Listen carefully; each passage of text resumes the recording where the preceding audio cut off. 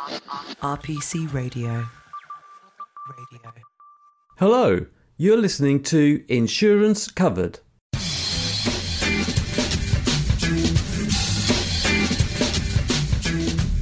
Welcome to the podcast that covers anything and everything to do with insurance.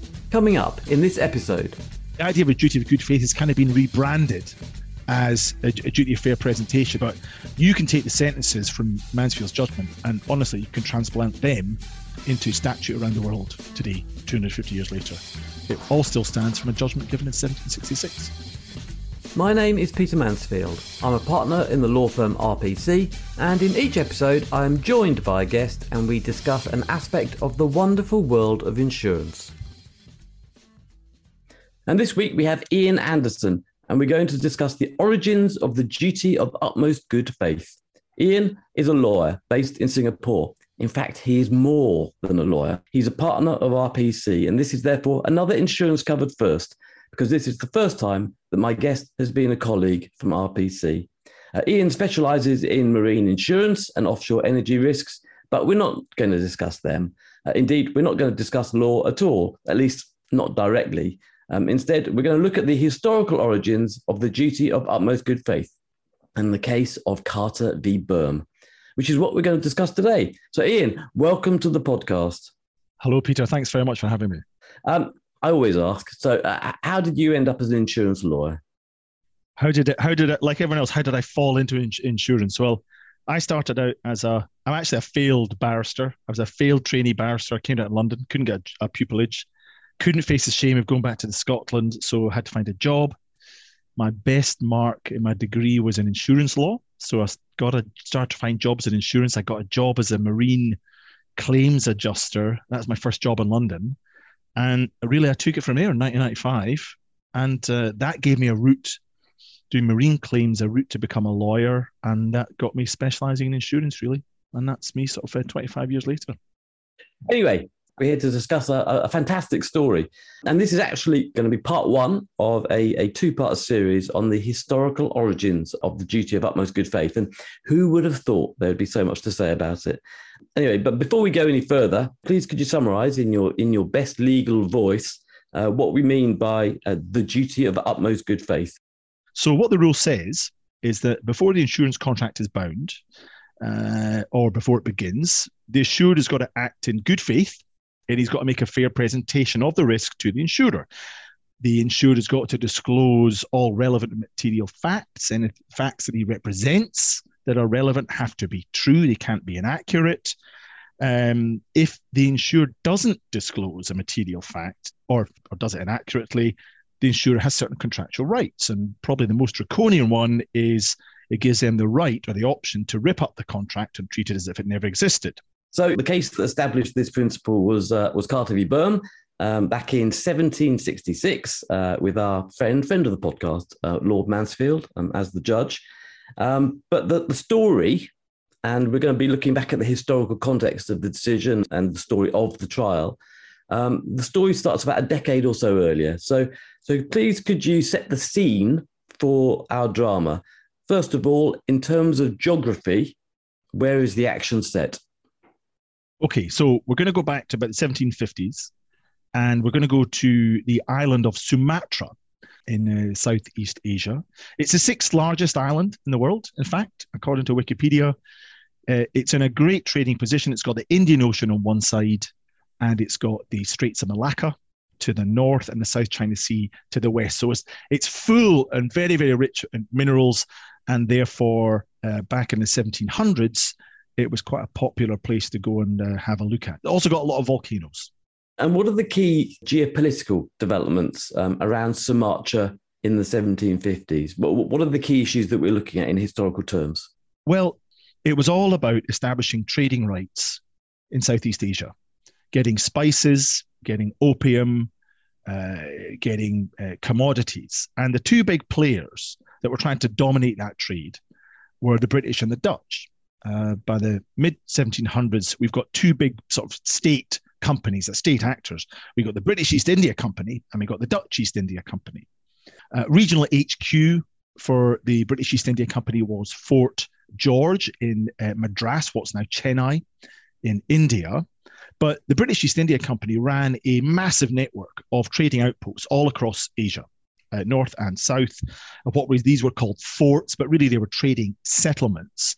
And the idea was in each settlement, a representative of the British East India Company would trade with the local chieftain and then send that all back to the UK and sell it for a massive profit. Okay. The rival, however, was the Dutch East India Company. They wanted the same thing. It had been formed sometime before the British East India Company. It was actually a lot more successful as well. It had already taken control of most of Indonesia by that time. Its regional HQ was in the city of Batavia, what is now modern-day Jakarta, the current capital of Indonesia. So there was this big standoff. The British East India Company and the Dutch East India Company did not get along at all, always trying to outdo each other, having big arguments, sometimes going to war about it as well. But they were all arguing over the trade, the spice trade of Southeast Asia. And you mentioned there that there's a series of forts around the area. We're focused on one of those forts, Fort Marlborough. So tell us a little bit about that. So, right, Fort Marlborough is one of the sort of sub-forts, sort of halfway down the western coast of Sumatra, at a town then called Bencoolen, currently called Bengkulu. It had been started up in 1713. Main spice there was pepper. That was the main commodity traded. But unfortunately, Fort Marlborough was a pretty miserable place to go. It was a bit of a dive. Batavia made lots of money for the Dutch. Fort Marlborough lost tens of thousands a year. But it had a really key strategic value. And that was, it was one of the very few British trading outposts in Sumatra. So the Dutch didn't want to go to war with the Brits at the time. So they had to accept that they couldn't have a monopoly on all of the trade in Sumatra, which is a gigantic island, sixth largest island in the world.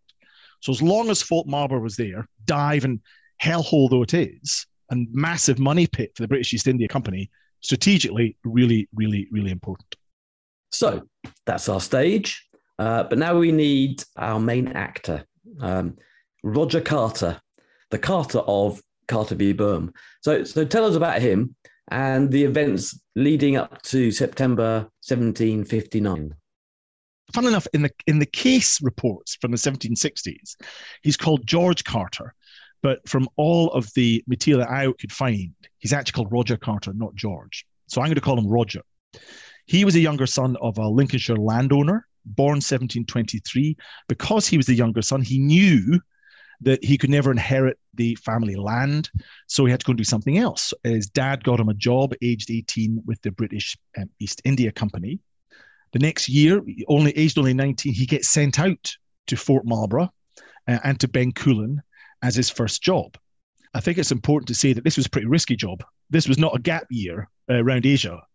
At the time, if you were employed by the British East India Company, you had a 1 in 3 chance of dying in the first 12 months that you were there.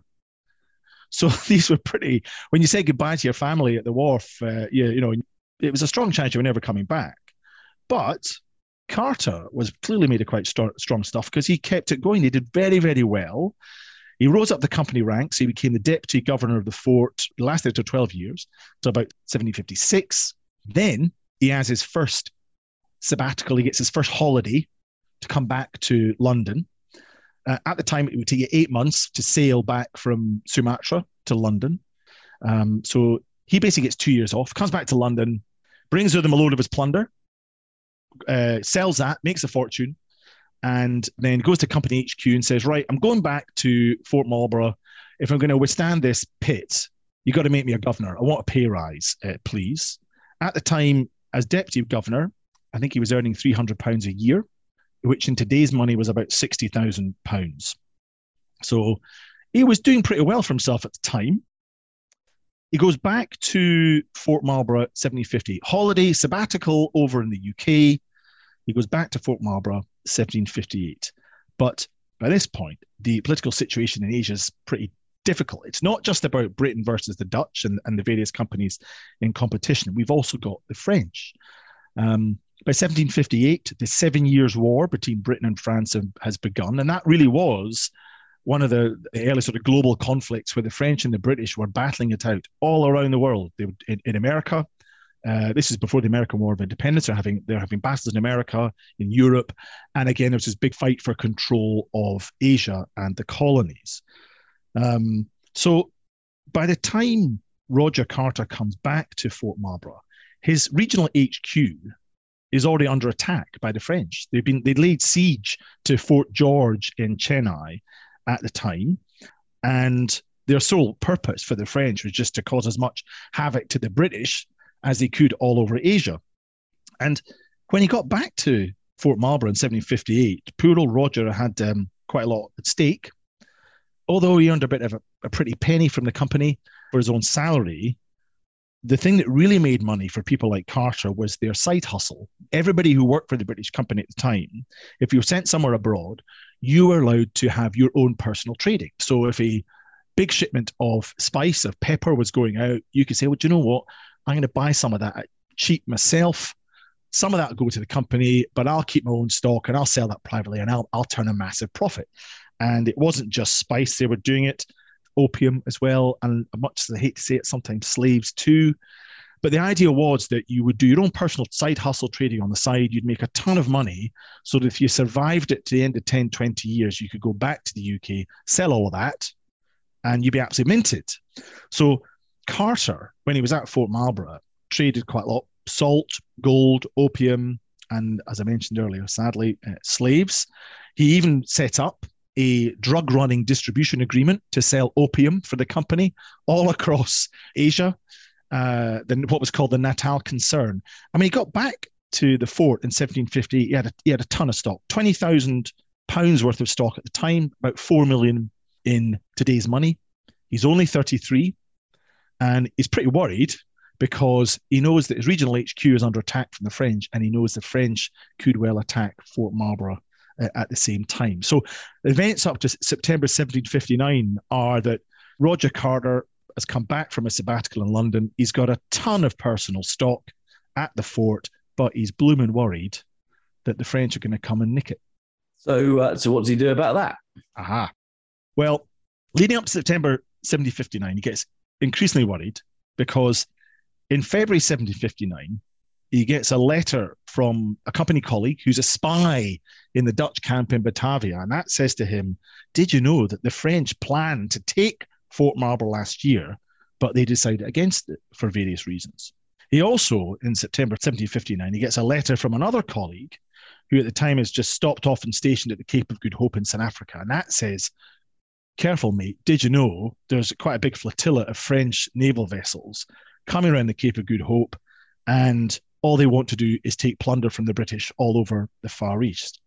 So initially, Carter takes these reports very seriously. He's a bit worried about it. He does some work to improve the pretty puny defenses of the fort. But he also had to protect his fortune. He needed to make sure that his side hustle wealth got back to Blighty and he could, be a man about town. So in September of that year, he has a ship passing through.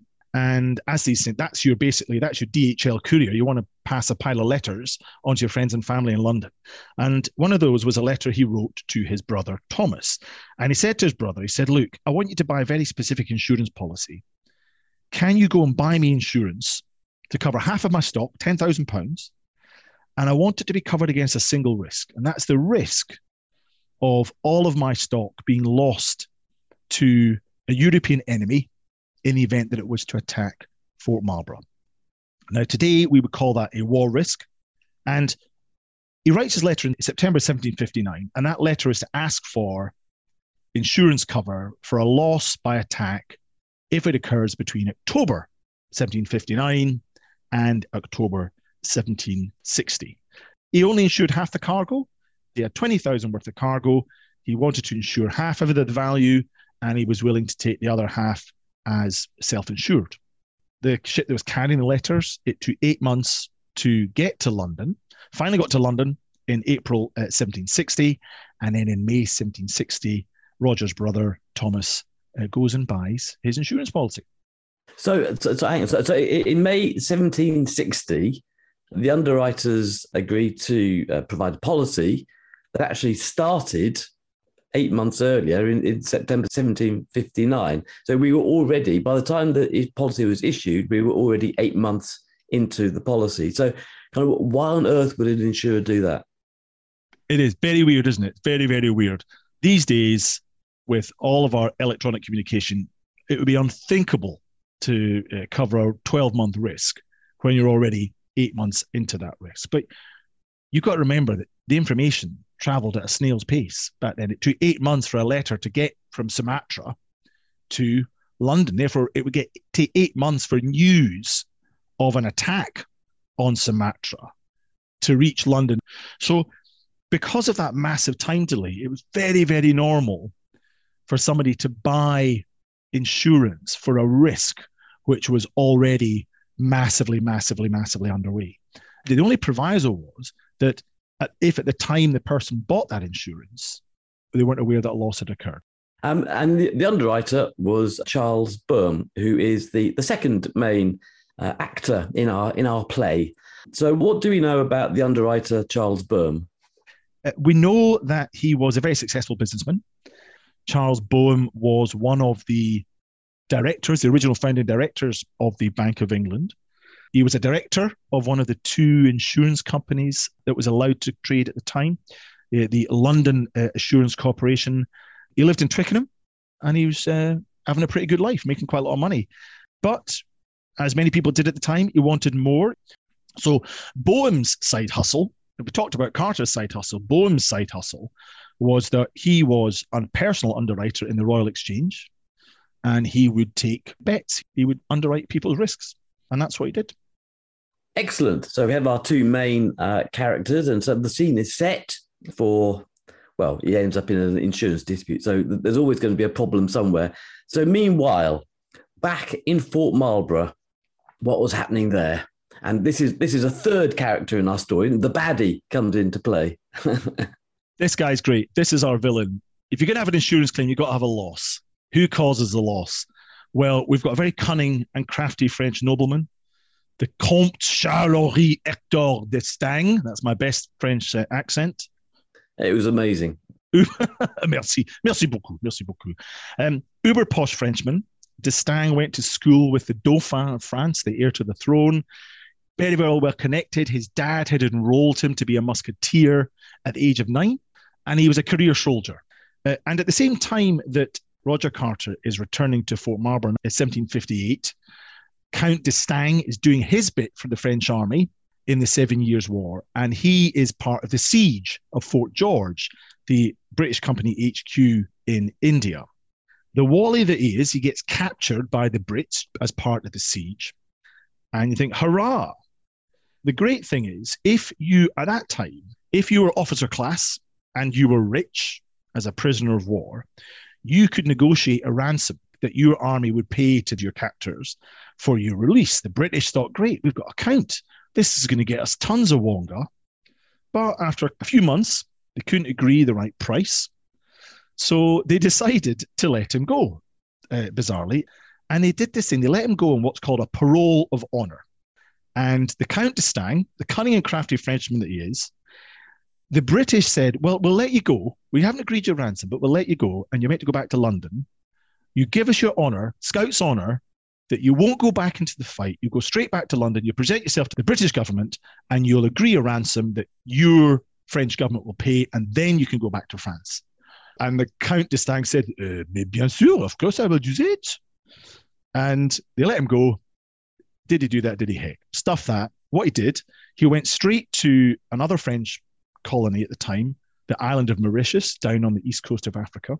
And he said to the governor of Mauritius, he said, look, I can't get back in the French army because I've said I'm on this parole of honor, but can you give me a couple of ships and I'll act as a privateer and I'll go out and attack as many British vessels as I can.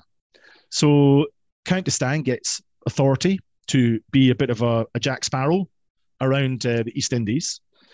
And so he starts making his way in early 1760 down the northwest coast of Sumatra, picking off British company settlements and their loot. So we get to April 1760. The Count on his ship, he's reached Fort Marlborough and he attacks. Carter, he's got no defence whatsoever. He sends as much of the British company's cash and loot to Batavia to the Dutch. He trusts it to the Dutch for some reason. He gives the order to abandon the fort, and he tries to run off into the jungle. But the key thing was, by that point, 3rd of April, 1760, within the period of the insurance policy, Fort Marlborough had been attacked by a foreign enemy, and poor old Roger Carter's loot had been gotten. His stash of illicit drugs has been stolen. So Carter has suffered his loss, and it's precisely the type of loss that he had insured against, and the risk was exactly the risk that he had bought his insurance policy for. So in theory, it was a nice, straightforward claim. But it's sort of, in today's money, sort of £2 million worth of loss, isn't it? So the underwriter, Mr. Byrne, wasn't happy. So what was his main concern, and how did he justify not paying the claim?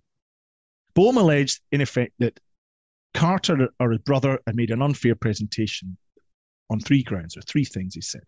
First of all, he said that Carter had failed to tell Boehm that Fort Marlborough wasn't really a fort at all, and that, in fact, it didn't have any defences. It was only a trading settlement and would never be able to withstand any sort of attack by a Western foreign enemy. That's the first thing. Second thing he says is that he alleges that Carter failed to disclose that Carter himself, he well knew that there was a high risk that Fort Marlborough would be attacked by the French at some point. So he says, you didn't tell me that. And the third thing he says, you failed to tell me that actually in February 1759, 6 months before you wrote your letter to your brother, you didn't tell me you'd already received a letter from one of your colleagues in Batavia, the Batavian spy, let's call them. They'd sent you a letter warning you that the French had already planned to attack and to take Fort Marlborough, but at that time had called it off. You knew that, and you didn't tell me. And he said, those were all material facts. You should have told me, but you didn't. And whilst it pains me to do so, Mr. Carter, I'm afraid the only thing I can do in this situation is to avoid the contract and rip it up. And I'm deeply sorry, but I am unable to pay your claim.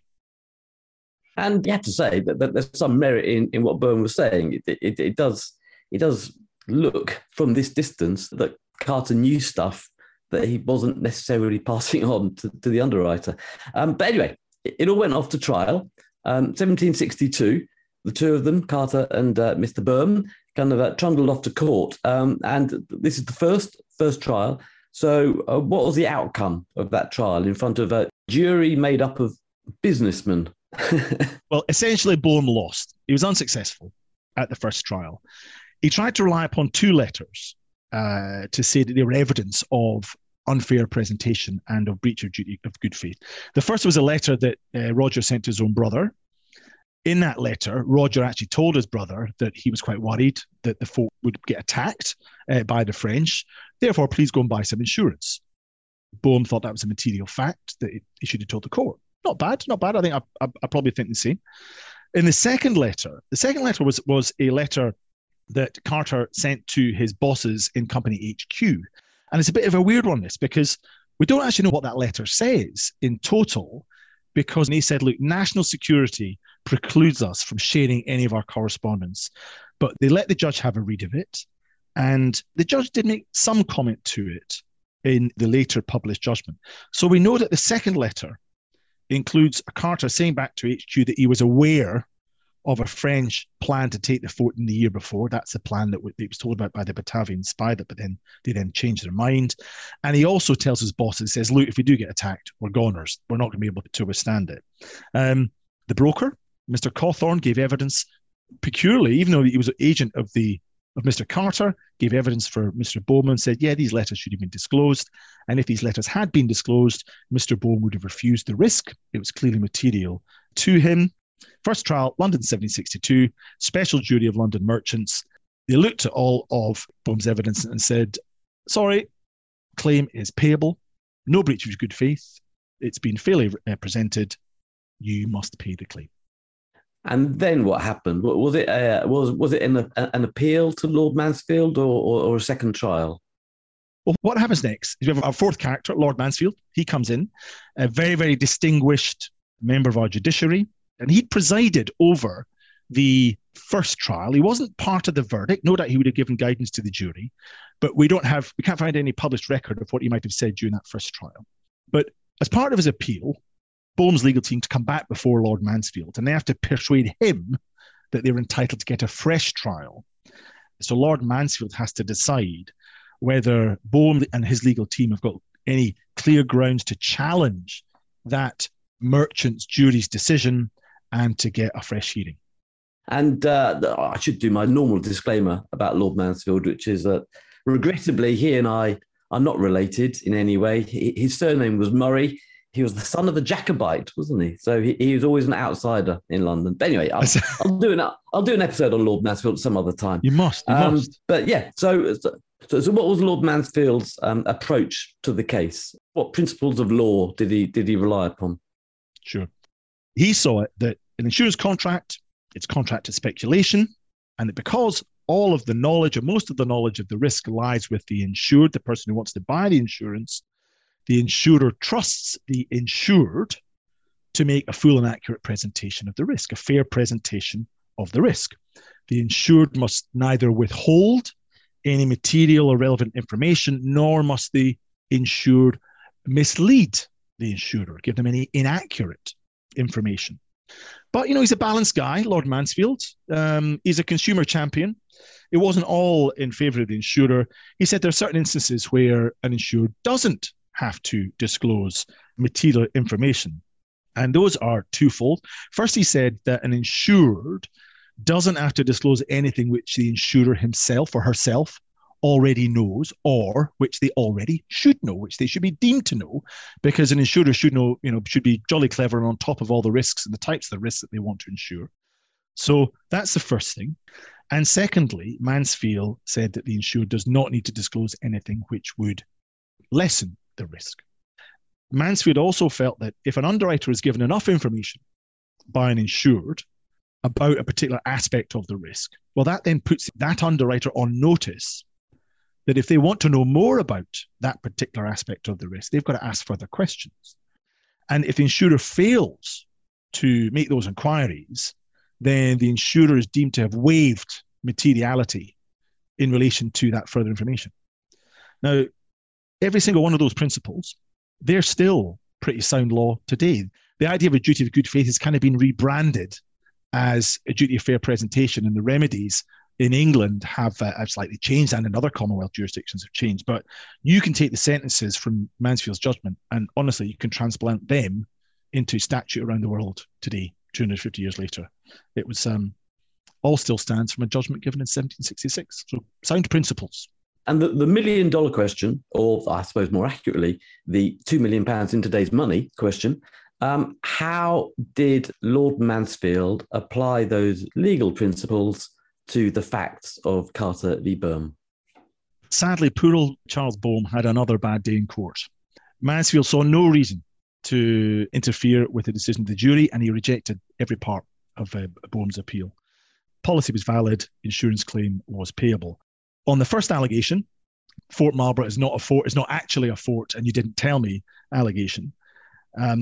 Mansfield said that, sorry, Mr. Boehm, but you're a reputable underwriter and merchant about town. You either did know, or you should have known, that these smaller British East India Company settlements, such as Fort Marlborough, they're not going to be forts at all. They're not going to be fortified in any way. They were commercial trading ports.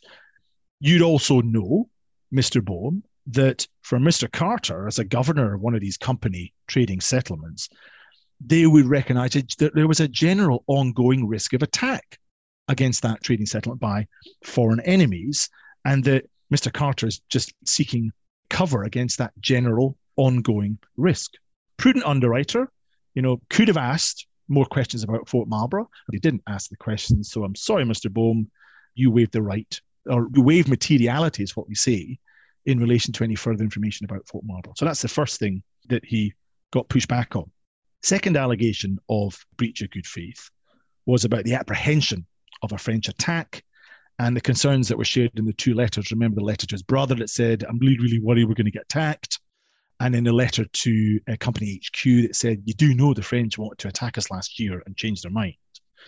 Well, first of all, on the one where he said to his brother, look, I'm a bit worried about this, Mansfield said, look, that was just Carter's personal opinion. It wasn't a fact. And you only have to disclose the fact. It's only an obligation to disclose material facts. It's not an obligation to disclose material opinions, or just by giving an opinion, you're not going to breach the obligation of good faith. I mean, the bizarre thing is that the court and also Boehm's legal team, they accepted that in September 1759, when he wrote those letters, the fort wasn't in fact under any greater risk of attack by the French. All the rumours of attack were discarded as false intel, and nobody in the British East India Company actually expected the French to attack Sumatra. It wasn't until January 1760, when good old Count d'Estaing turned up off the coast of Sumatra, that actually the threat of a French attack became pretty real. The warning letter that was written to Carter by the Batavian spy in February 1759, Mansfield said, look, that's just speculation. Doesn't add anything. It described an attack which had been planned but had never gone ahead. It was probably just, again, mere personal opinion from the Batavian spy. Doesn't add anything. So wonderfully, in fact, Mansfield reached the conclusion that there can't have been any unfair presentation by Carter, because by the time that his brother turned up at the Royal Exchange in May 1760, Charles Boehm, man about town, prudent underwriter at the Royal Exchange, he should actually have a far greater knowledge of the risk of attack of Fort Marlborough in May 1760 as George Carter did when he sent his letter in September 1759. Charles Boehm had more information on it than Carter, therefore was not given an unfair presentation of the risk and had to pay the claim. So Boehm lost his case. Carter hadn't concealed anything. I suppose the irony of all of this, of course, is that when the policy was actually underwritten by Boehm, Fort Marlborough had already gone. Fort Marlborough had already been taken. But obviously no one knew that at the time.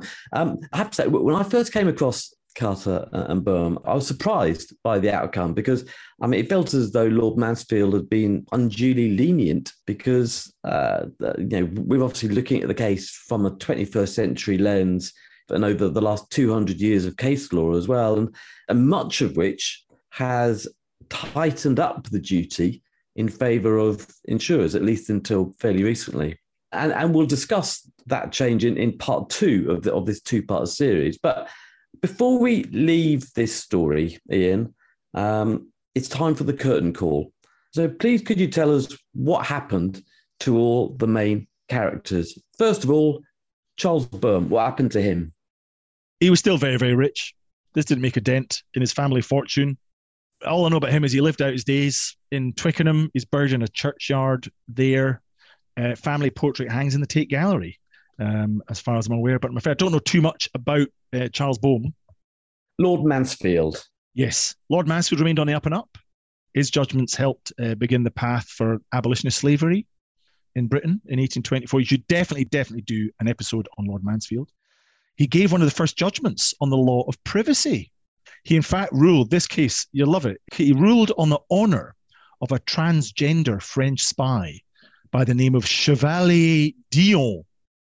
He retired to Kenwood House in London, tended his gardens, and he died peacefully at aged 88, which was a wonderful age for George and Britain.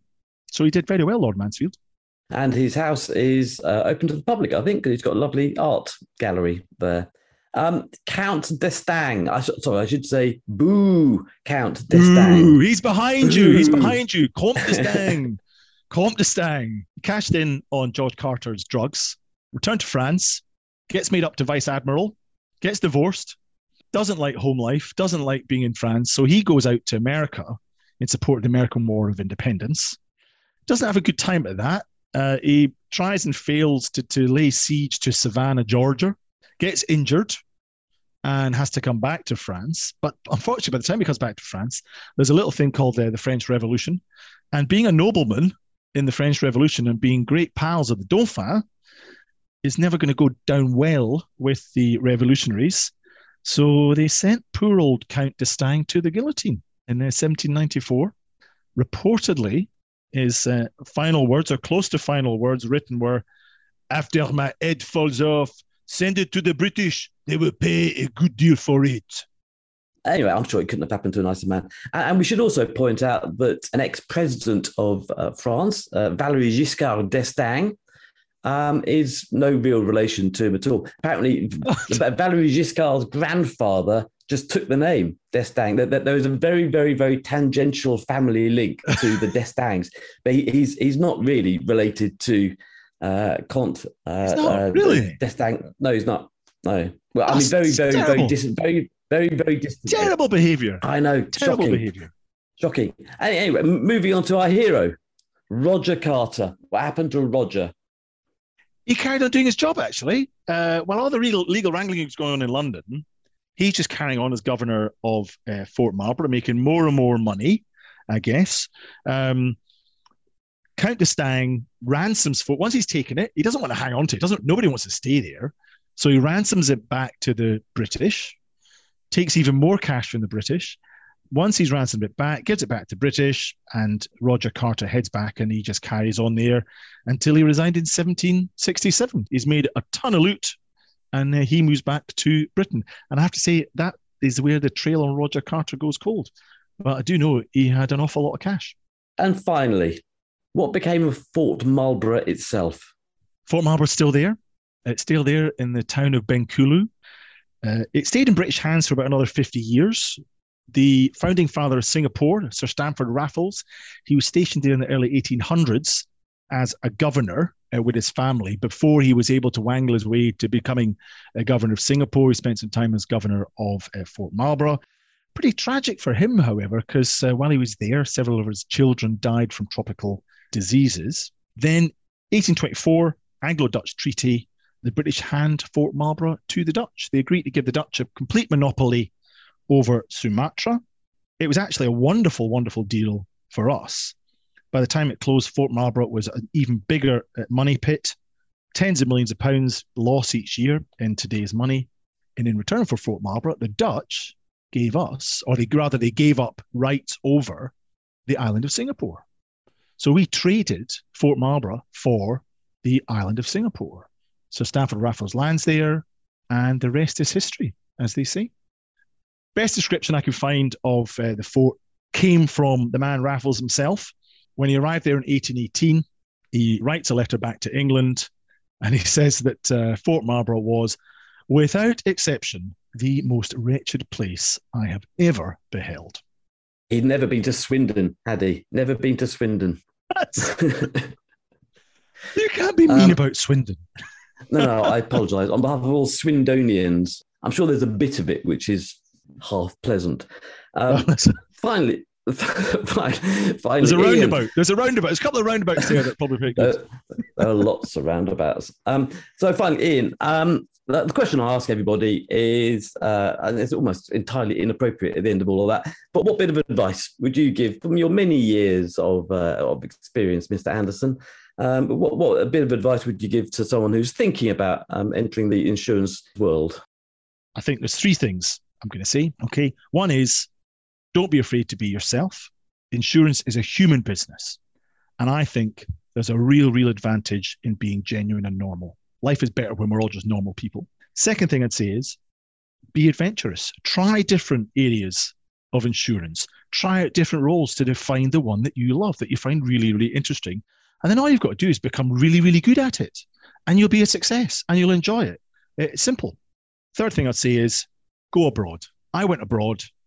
Daunting at times, but you learn tons and you have an absolute ball. And the great thing about insurance is it's global. So you can go and work wherever you like. There, that's my words of wisdom to the youngsters from an old buffy. Ian, that was absolutely wonderful. Thank you so much for your time. RPC Radio.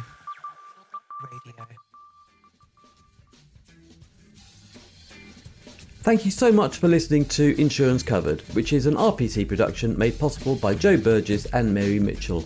If you enjoyed this podcast, you will also love our other podcasts, Taxing Matters and Money Covered, plus The Fix, which is co-hosted by my colleague Kelly Thompson. If you want to be a guest on Insurance Covered, please email me at peter.mansfield@rpc.co.uk. Thank you, and I hope you have a great day.